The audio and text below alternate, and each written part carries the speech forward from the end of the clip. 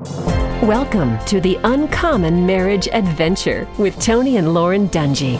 Marriage is like playing football. From the opening kickoff, you start off with adrenaline, but by the end of the game, you're exhausted. Marriage is the same way. You begin your first few years of life together with excitement. Then, years later, you realize you don't have enough adrenaline to keep your marriage at that intense level that you first began with. Marriages go through stages. What's important is to let your spouse know that you are committed to them for life and that you love them more than anyone else in the world. You should also lean on Philippians 4, 6, and 7. Don't worry about anything. Instead, pray about everything and tell God your needs.